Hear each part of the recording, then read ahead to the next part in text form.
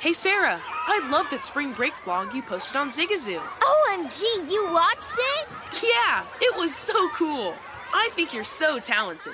Social media is only positive with Zigazoo, the world's largest and safest social media network for kids. In Zigazoo, all community members are verified kids like yours, and all content is fully human moderated. Try out Zigazoo this spring break. Download the Zigazoo app today. There's plenty to celebrate in March and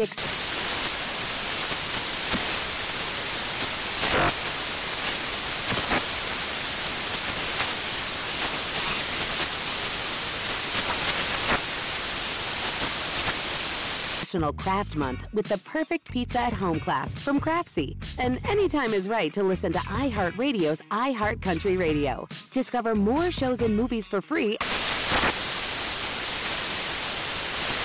Beyond Zero is Toyota's vision of a carbon-neutral future and more. Toyota gives you the power to reduce carbon emissions and help move toward its vision with a wide selection of electrified vehicles. Whether you're into hybrid EVs for that traditional Toyota feel with better MPG, battery EVs for a smooth and silent ride, or plug-in hybrid EVs that switch between battery and fuel, Toyota has you covered. And for those who prefer hydrogen, Toyota's fuel cell EVs emit nothing but water vapor from the tailpipe. It's so cool. Giving you the choice on how to reduce carbon emissions and move closer to Toyota's Beyond Zero vision. Visit toyota.com/electrified-vehicles/beyond-zero-vision. Toyota. Let's go places. Hey folks, Kate Judson here. I'm a lawyer and the executive director of the Center for Integrity in Forensic Sciences.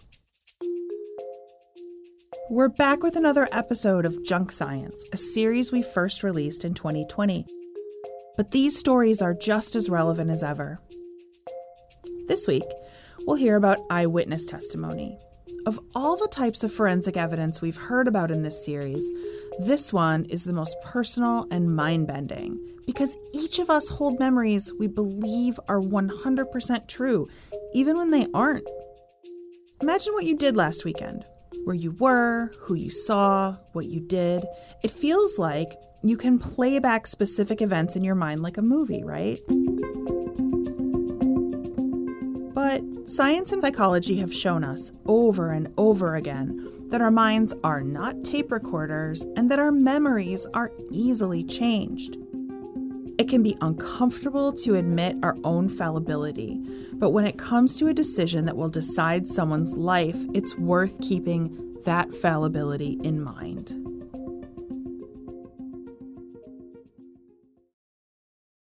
It's a warm summer evening in Virginia where a 911 operator answers a call. There's a woman on the other end of the line. She says she's been attacked. Police arrive at the victim's home and they take a statement. The victim, a white woman, says that as she was walking to her apartment, she came across a man laying on the ground. He was clutching his leg. She thought he must have fallen off the bike that was toppled over next to him, so she bent down to help him. And that's when he grabbed her, beat her, and raped her. The victim told the police everything she could remember about her attacker. She said the man was black with a light complexion. He had a mustache, a beard, and some scratches on his face. Before the attacker left the scene of the crime, he told the victim some vague details about his life. He told her that he had, quote, had other white women. The police escort the victim to the hospital, where a rape kit is taken and sent off to a crime lab.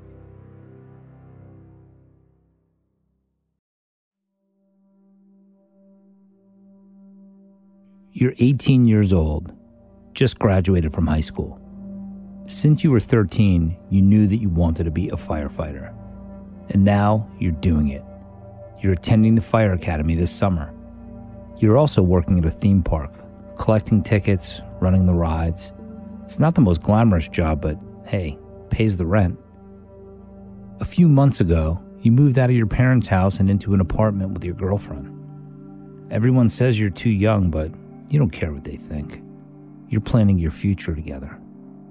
One evening, you finish up your shift at the theme park and You head to the office to clock out. You see a cop there chatting with your boss. You don't think much of it. There's always some security or police at the park. But then you see your boss sort of flick his head in your direction. And when you try to leave the office, the cop stops you. He says, "Hey, let me talk to you for a minute. Have you heard about the rape that took place a few days ago, not too far from here?" It's like he knew that this crime had been on your mind. You've been making your girlfriend lock the door behind you every time you leave the house. You say, "Yes, sir, I did hear about it. Do you know who did it?" The officer says he has some questions and asks you if you'll come to the police station with him. When you get there, the officer takes you into a small room with a table and a few chairs. He says, "Wait here. You'll stand in as part of a police lineup, and I'll come back and get you in a few minutes." It dawns on you, you're not just here to answer questions. You're a suspect in this crime. You call out to the officer, "Wait, what am I doing here?" He says, "The rapist said that he had been with other white women. Don't you live with your white girlfriend?" He closes and locks the door behind him. You lean over in your seat and cover your face with your hands. Who would have known information about your personal life and try to use it against you? Was it one of those cops that used to stop by the fire station when you were at the training academy? Maybe they saw your girlfriend dropping off dinner at the fire station one night? You stop and take a deep breath, reminding yourself that being a black man living with your white girlfriend isn't a crime.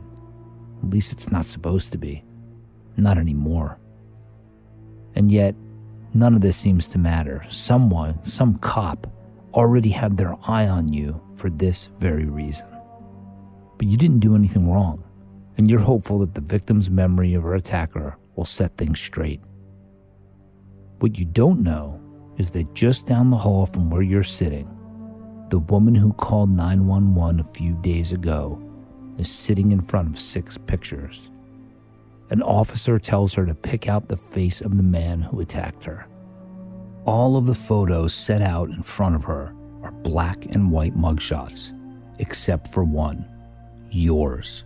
You've never been in trouble with the law, and so you don't have a mugshot. Instead, the cop that showed up at your job took a picture of your ID card from the theme park and slipped it into the photo lineup. Yours is not just the only one that's not a mugshot, it's also the only one that's printed in color, so it immediately grabs the woman's attention. She chooses your photo and says, "I think that's him." The officer comes back in to get you. He brings you into a room with a window in it and asks you to stand in a line with some men. These other men are known as fillers. None of these fillers are potential suspects. The point of them is to see if the victim can identify your face amongst others who are supposed to resemble the suspect. None of these other people's faces were in any of the photos the victim saw, except for yours, your color photo ID. That's the only photo that matches the face of anyone in this lineup. There's an officer at the front of the room, and he starts barking out orders to you and the fillers. "Stand there and look straight ahead. Now, turn to your right. Now, turn to your left." You follow the directions that are being shouted out. You can't see her because she's on the other side of a one-way mirror, but the victim points you out. She says, "It's him. I'm sure of it." And that's all the information the cops need to hear. And you are arrested on the spot. You sit in jail wondering what in the world you're supposed to make of how this woman mistook you for someone else. You look nothing like the witness's original description of her attacker. She'd reported that he had light skin, a mustache, a beard, and scratches on his face. You have dark skin, you're almost always clean-shaven, There are no scratches or marks on your 18-year-old face. How could that picture in her head, the memory of her attacker, change so much in such a short amount of time? What is it about that lineup that made her choose you? You eventually stand trial in front of an all-white jury of 8 women and 4 men. You were taught your entire life to trust law enforcement, to believe in this system of justice, that police officers, judges, lawyers, jurors, they were all there to figure out the truth, to do the right thing. But that image comes shattering down when the jury comes back and finds you guilty of rape, abduction, robbery, and forced sodomy. The judge sentences you to 210 years in prison. After the sentence is read, you slowly look behind you. You try to find your mom, your family. You know they're sitting just behind you, but you can't see a foot ahead of you. Everything goes black. The story you just heard is based on the true events of Marvin Anderson's wrongful conviction. 6 years after he was sentenced to life in prison, another man confessed to attacking the woman who had misidentified Marvin. The man that confessed presented new details to a judge that seemed to prove his guilt and Marvin's innocence. Still, the judge did not vacate Marvin's sentence. Marvin wrote a letter to the Innocence Project, and they took up his case. After years of work, lawyers at the Innocence Project were finally able to convince the judge to compare Marvin's DNA with the DNA from semen recovered from the victim when the rape kit was performed. Marvin was not a match, but another man was a match. The man who had confessed to the crime. After 15 long years in prison, Marvin walked free and became the 99th person to be exonerated based on DNA evidence. He's since become chief of the Hanover, Virginia Fire Department and serves on the board of the Innocence Project. I'm Josh Dubin, civil rights and criminal defense attorney and innocence ambassador to the Innocence Project in New York. Today, on Wrongful Conviction Junk Science, we examine eyewitness testimony. When a witness points to a suspect and says, "That's the person who committed this crime," there is nothing more convincing to a jury, but it is dangerously inaccurate. Over 2/3 of people who were later exonerated based on DNA evidence were convicted based on eyewitness testimony. It may sound like a simple premise, but in order for eyewitness testimony to work and be reliable, we need to rely on our own memories and those of others. But it turns out, just as physical evidence can be manipulated, contaminated, or even planted, so too can memories.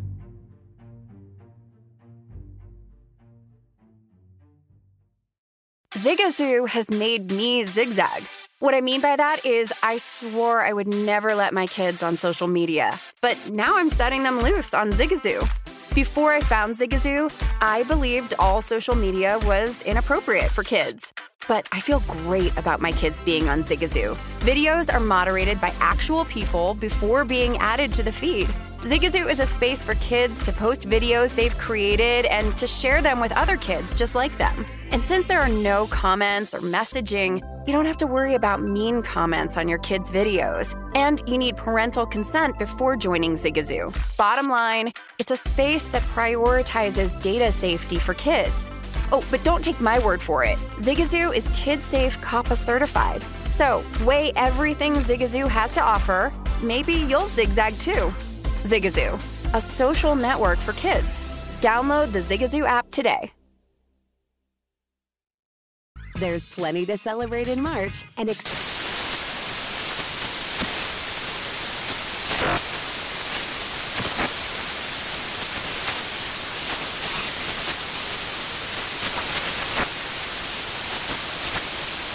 National Craft Month with the perfect pizza at home class from Craftsy. And anytime is right to listen to iHeartRadio's iHeartCountry Radio. Discover more shows and movies for free.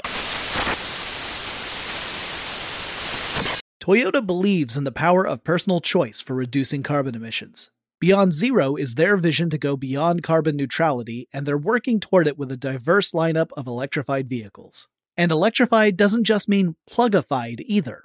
Toyota offers more low and zero emissions vehicles combined than any other automaker, so you have choices that fit your lifestyle. Whether you want a hybrid EV that starts and handles like a traditional Toyota with better MPG, a battery EV that delivers a smooth, silent, clean ride, or a plug-in hybrid EV that goes between battery and fuel to give you the best of both worlds, Toyota has you covered.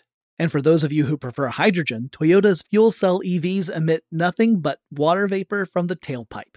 So cool. But it doesn't stop with vehicles. Toyota is decreasing its plastic waste, supporting water conservation efforts, and expanding programs that protect critical species, all to help reduce their environmental footprint and create a positive impact on society, giving you the choice on how to reduce carbon emissions.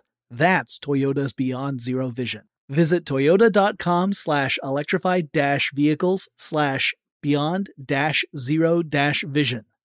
Toyota. Let's go places. In the early 1880s, Professor Wilhelm Wundt, the father of modern psychology, was giving a lecture at the University of Leipzig in Germany. One of his students attending the lecture was Hugo Munsterberg. And Hugo, when he heard this lecture, he was hooked. He was so fascinated by psychology, and he began to study under the father of psychology himself. After completing his studies, Hugo started working at Harvard University, where he led the experimental psychology lab. Hugo was especially interested in the concrete, everyday applications of psychology. He wanted to study if and how psychology impacted juries and trial outcomes, and so he began to run experiments on the memory of eyewitnesses. In one of his famous experiments, Hugo tested the memories of both adults and children. He showed them a photo. In it, there was a farmer sitting at a table eating some soup. Hugo had his test subjects look closely at the photo. Then he took the photo away. Hugo then asked some open-ended questions about it, like, "What did you see in the photo?" To these questions, the witnesses responded, "There was a man in the photo eating his soup." Their memories were accurate. But then, Hugo started asking what he called suggestive questions. He asked, for example, "Did you see the stove in the room?" Many of the eyewitnesses answered yes, they saw the stove. But there was no stove in the photo. Hugo found that through asking suggestive questions like these, he was able to get his test subjects to remember dozens of objects in the photo that never existed. In another experiment, Hugo sat at a desk at the front of a room and told his students, "Remember every detail of what I'm about to do, starting now." With his right hand, Hugo took out a colorful disc and began to spin it. While staring at the disc that he was spinning with his right hand, he used his left hand to take out a pencil and write something down on a piece of paper. Keeping that disc spinning in his right hand, he used his left hand again to take out a cigarette case, open it, take out a cigarette, shut the case with a loud click, and put it back into his pocket. Out of 100 students who saw this demonstration, only 18 of them were able to report what Hugo had done with his left hand. And so Hugo was not only able to show that witnesses might fabricate details of a memory that never existed, but they are also likely to not remember many details of events that happen right in front of their faces. These experiments also demonstrated that the memories of two different people observing the same event or photo could be wildly different, despite the fact that they had no stake in lying or making the outcome of the events appear to have happened one way or another. Hugo also concluded that the witnesses' own claim of certainty didn't necessarily mean that their memories were more accurate. A witness might say, for example, that they were absolutely certain that there was a stove in the photo, or that he or she was certain that all Hugo did was spin a disc in his right hand. But even as they claimed certainty, there was proof that their memories were incorrect. When his book on these experiments was published in 1908, the New York Times wrote that his studies had the potential to revolutionize courtroom procedure and to, quote, bring light and order in domains where all, or almost all, is darkness and confusion. But that's not what happened, because Hugo also had many critics who scoffed at his attempt to apply psychology to the courtroom. And so courtroom procedure around eyewitness testimony was not completely revolutionized. To this day, countless innocent men and women are sent to prison based on faulty eyewitness testimony. Over a half a century after Hugo's research was mocked, psychologist Elizabeth Loftus took another look at eyewitness testimony.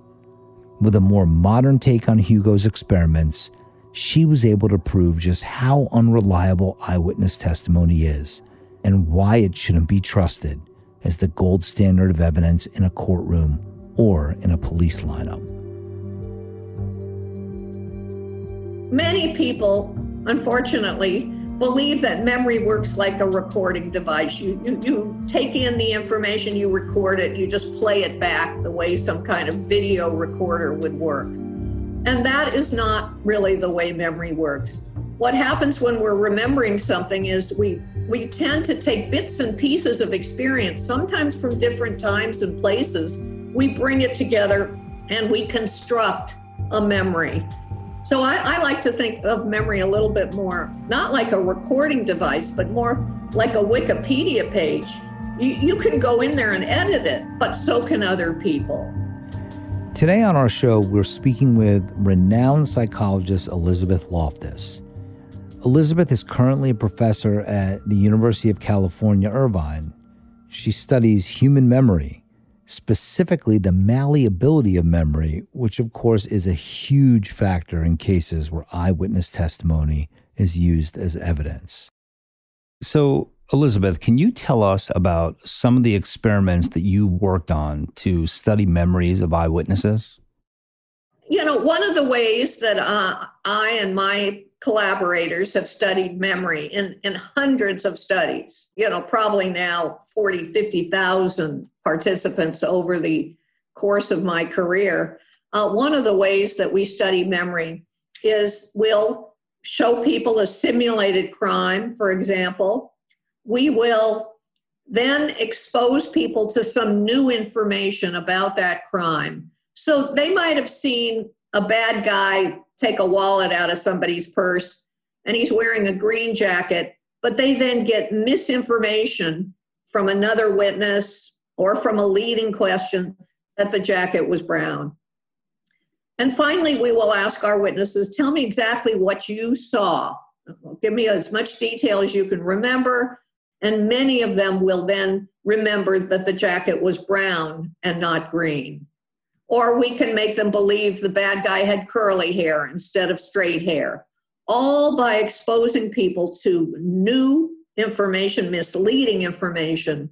It impairs their own memory. And this is now referred to in the psychological literature as the misinformation effect.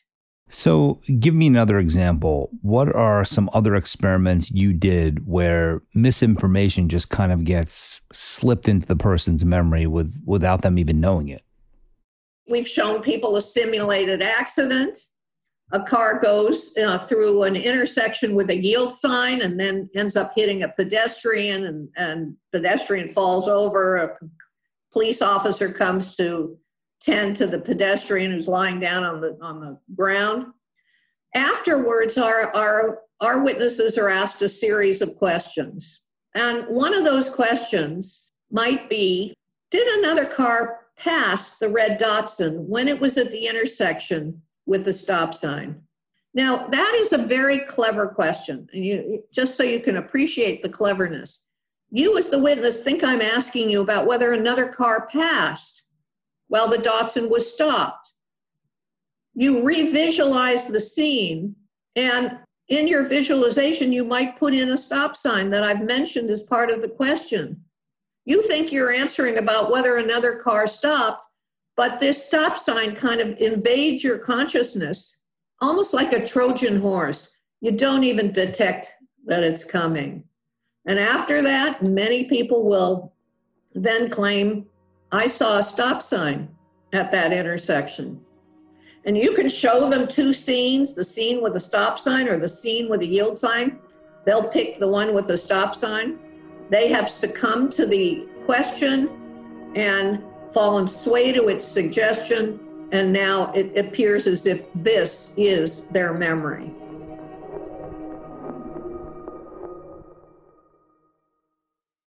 Hey, Sarah, I love that spring break vlog you posted on Zigazoo. OMG, you watched it? Yeah, it was edited so well. I think you're so talented.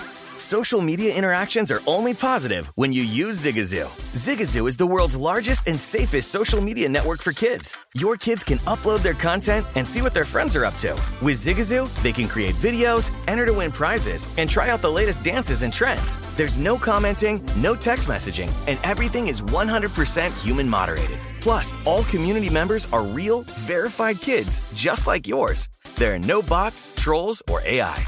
Because Zigazoo is about one thing and one thing only, and that is fun. Try out Zigazoo this spring break and let your kids share your vacation blogs and best edits with their friends safely. Download the Zigazoo app today. That's Zigazoo.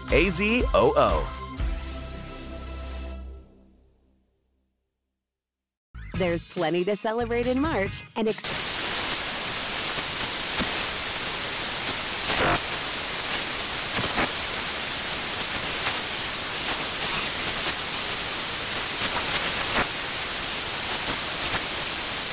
Craft Month with the perfect pizza at home class from Craftsy. And anytime is right to listen to iHeartRadio's iHeart Country Radio. Discover more shows and movies for free. Toyota believes in the power of personal choice for reducing carbon emissions. Beyond Zero is their vision to go beyond carbon neutrality, and they're working toward it with a diverse lineup of electrified vehicles. And electrified doesn't just mean plugified either. Toyota offers more low and zero emissions vehicles combined than any other automaker, so you have choices that fit your lifestyle. Whether you want a hybrid EV that starts and handles like a traditional Toyota with better MPG, a battery EV that delivers a smooth, silent, clean ride, or a plug-in hybrid EV that goes between battery and fuel to give you the best of both worlds, Toyota has you covered. And for those of you who prefer hydrogen, Toyota's fuel cell EVs emit nothing but water vapor from the tailpipe. So cool. But it doesn't stop with vehicles. Toyota is decreasing its plastic waste, supporting water conservation efforts, and expanding programs that protect critical species, all to help reduce their environmental footprint and create a positive impact on society, giving you the choice on how to reduce carbon emissions. That's Toyota's Beyond Zero vision. Visit toyota.com/electrified-vehicles/beyond-zero-vision. Toyota. Let's go places. Now, I want to get back to the way cops influence a witness. I've dealt with cases where the cops know who the suspect is and do things either consciously or even unconsciously, I guess, to encourage the witness to choose the person that they believe is their suspect. Have you dealt with anything like that in your research? One of my favorite examples, a case I testified in California. There's a crime. The eyewitness is shown a 6-pack, 6 photographs. The eyewitness says, I really don't recognize anybody. And the officer says, wait a minute, I see your eyes drifting down to number 6. What's going on there? Eventually, number 6 gets seized upon, identified, and that's the person who gets prosecuted. So there's a highly suggestive thing going on here. I'm willing to give these officers the benefit of the doubt and say they're not even aware in a way of their own influence, and that a lot of what's happening is kind of unwitting. So look, I'm an alleged expert in jury selection, And people are always saying to me, like, how does this affect you? Are you always trying to psychoanalyze me? So tell me a little bit about how this, deep knowledge of memory impacts you. Do you find yourself like not trusting your own memory at times? Well, the one experience that I do have from all these decades of doing this kind of work is I understand that along with those like sort of bits of truth are bits of fiction intermingled in there. And I'm not bothered by that. I understand that's part of the malleable nature of memory. I think what this acceptance has done for me is it makes me a little bit more tolerant of the mistakes that friends make or family members make, or even I myself might make. I don't immediately assume somebody's a big fat liar. They could honestly have a false memory. And I think it's a kind of kinder way to feel about people.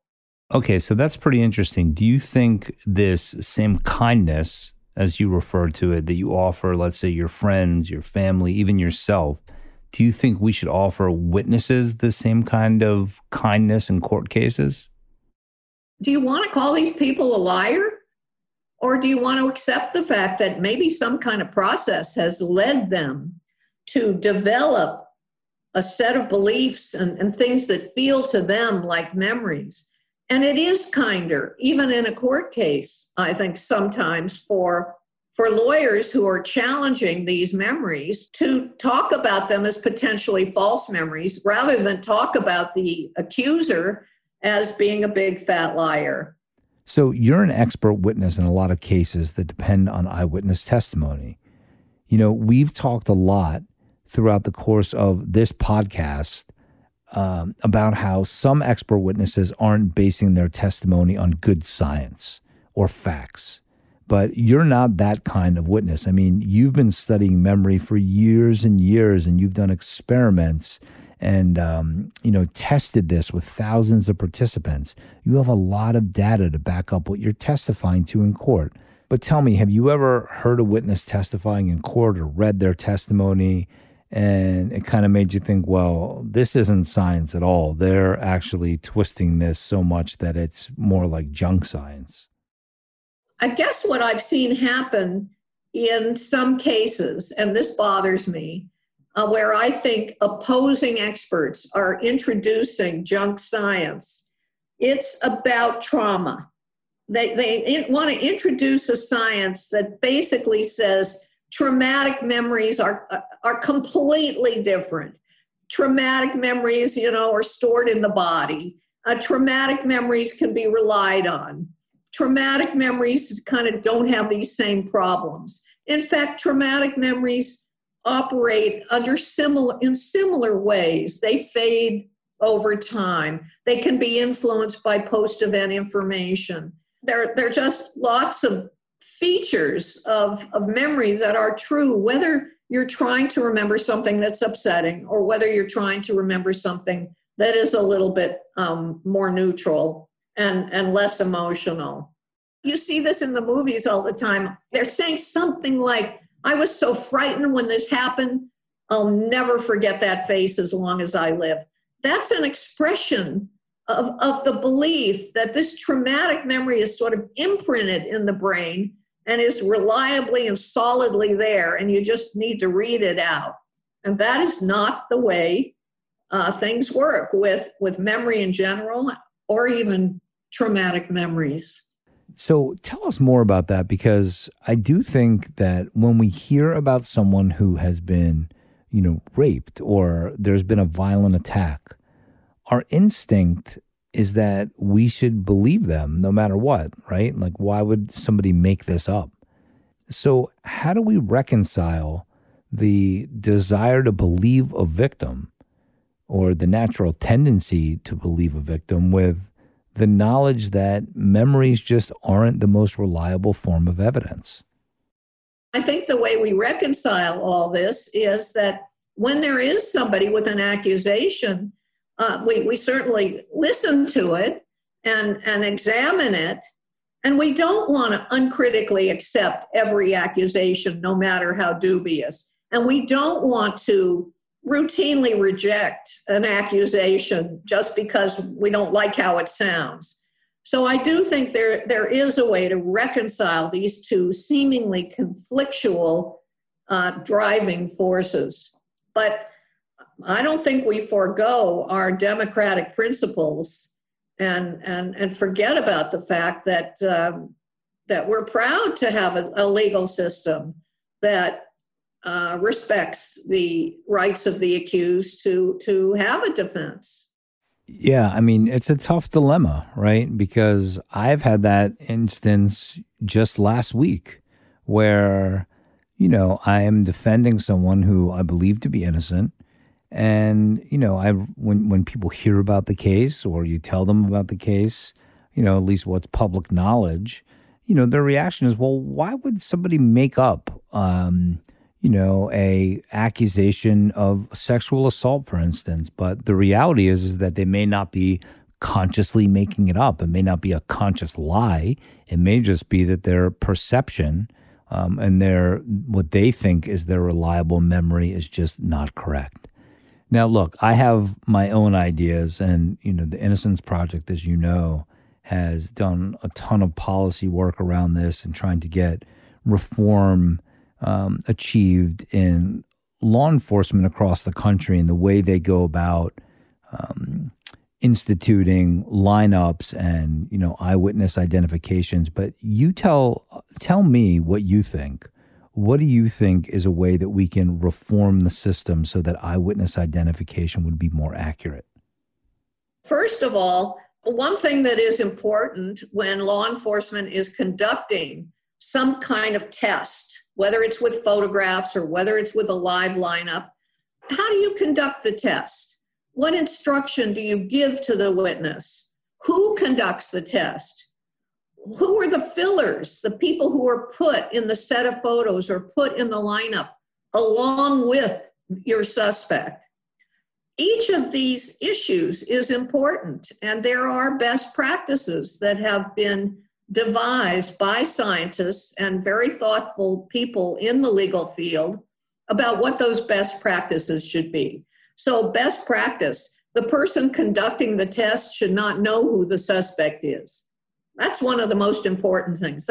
In other words, the person conducting the test should be what's called a double-blind test. The witness doesn't know who the suspect is, and the person conducting the test doesn't know who the suspect is. And why that's important is because that means that the person conducting the test cannot inadvertently cue the witness as to who to pick. And the investigator cannot give feedback to the witness, cannot say, good job, that's our suspect, that's who we think did it. Another witness picked that same person. This kind of feedback artificially inflates the confidence of the witness and makes them a more powerful witness at the time of the trial, more impervious to cross-examination. It's not a fair situation. So blind testing is one simple reform that's been suggested. How about the instruction you give to the witness? It's very important to have an unbiased instruction to say to the witness, you know, the person may or may not be in this lineup. It's just as important to exonerate the innocent as to find the guilty person. You're trying to take pressure off of the witness. Take the pressure off so they don't feel they've got to pick someone, anyone, in order to solve the case. So that's why that instruction is important. Then there are other issues like who you put into the lineup. What should the fillers look like? Do they just resemble the suspect? No, they should also resemble the description that the witness gave. So if the witness said, you know, a skinny guy with medium length hair, you want basically skinny people with medium length hair, fitting the description, not just fitting the characteristics of the suspect. What is the biggest takeaway that you think our listeners should have from today's episode? Just because somebody tells you something and they say it with a lot of detail and they say it with confidence and they even show emotion when they tell you, it doesn't mean it really happened. It doesn't mean it really happened exactly that way. You need independent corroboration to know whether you're dealing with an authentic memory or one that is a product of some other process, imagination, suggestion, misinterpreting dreams, or some other non-authentic process. We always try to end each episode with a call to action. So I've been thinking about the lessons from today's interview with Elizabeth and just how interesting, informative, and really eye-opening it's been. When someone's freedom hangs in the balance, we should leave open the possibility that when someone takes a witness stand and claims to have watched a crime unfold or says they are sure they saw the defendant leaving the scene of a crime, they may not be accurately conveying what happened. And not because they're intentionally lying or even shading the truth, but their memory may have been influenced in some way. So consider the surrounding circumstances, whether they were fed information, if there was a suggestion about who may have committed the crime by a member of law enforcement, if the methods used to quote-unquote identify a perpetrator were influenced in a way that made the accused stand out. And maybe it's not the most reassuring thing that, in an era when it seems that misinformation is rather popular and it's sometimes difficult to know what the truth actually is, here's yet another reason to doubt our perception of reality. But remember, your willingness to remain open to all credible possibilities may in fact prevent the next wrongful conviction.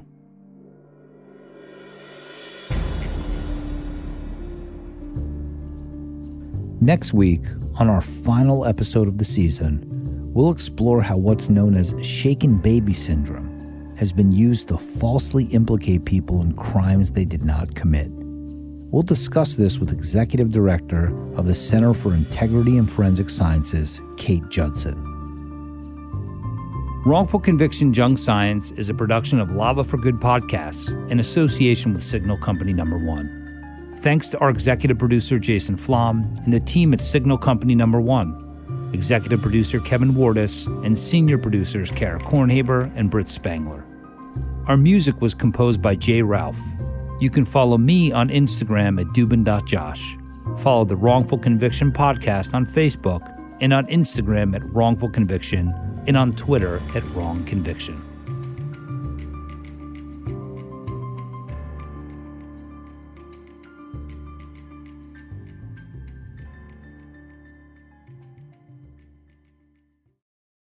Hey Sarah, I love that spring break vlog you posted on Zigazoo. OMG, you watched it? Yeah, it was so cool. I think you're so talented. Social media is only positive with Zigazoo, the world's largest and safest social media network for kids. In Zigazoo, all community members are verified kids like yours, and all content is fully human moderated. Try out Zigazoo this spring break. Download the Zigazoo app today. Infiniti presents a new chapter in luxury, the premiere of the all-new 2025 Infiniti QX80, live March 20th from the Edge at Hudson Yards in New York City, featuring a performance by John Batiste. The all-new 2025 Infiniti QX80 is an SUV designed to help every passenger feel just right. Be the first to see it March 20th at 7 p.m. Eastern, only on iHeartRadio's YouTube channel. Save the date at new-QX80.com. Don't miss it. 2025 QX80 coming this summer. There's plenty to celebrate in March and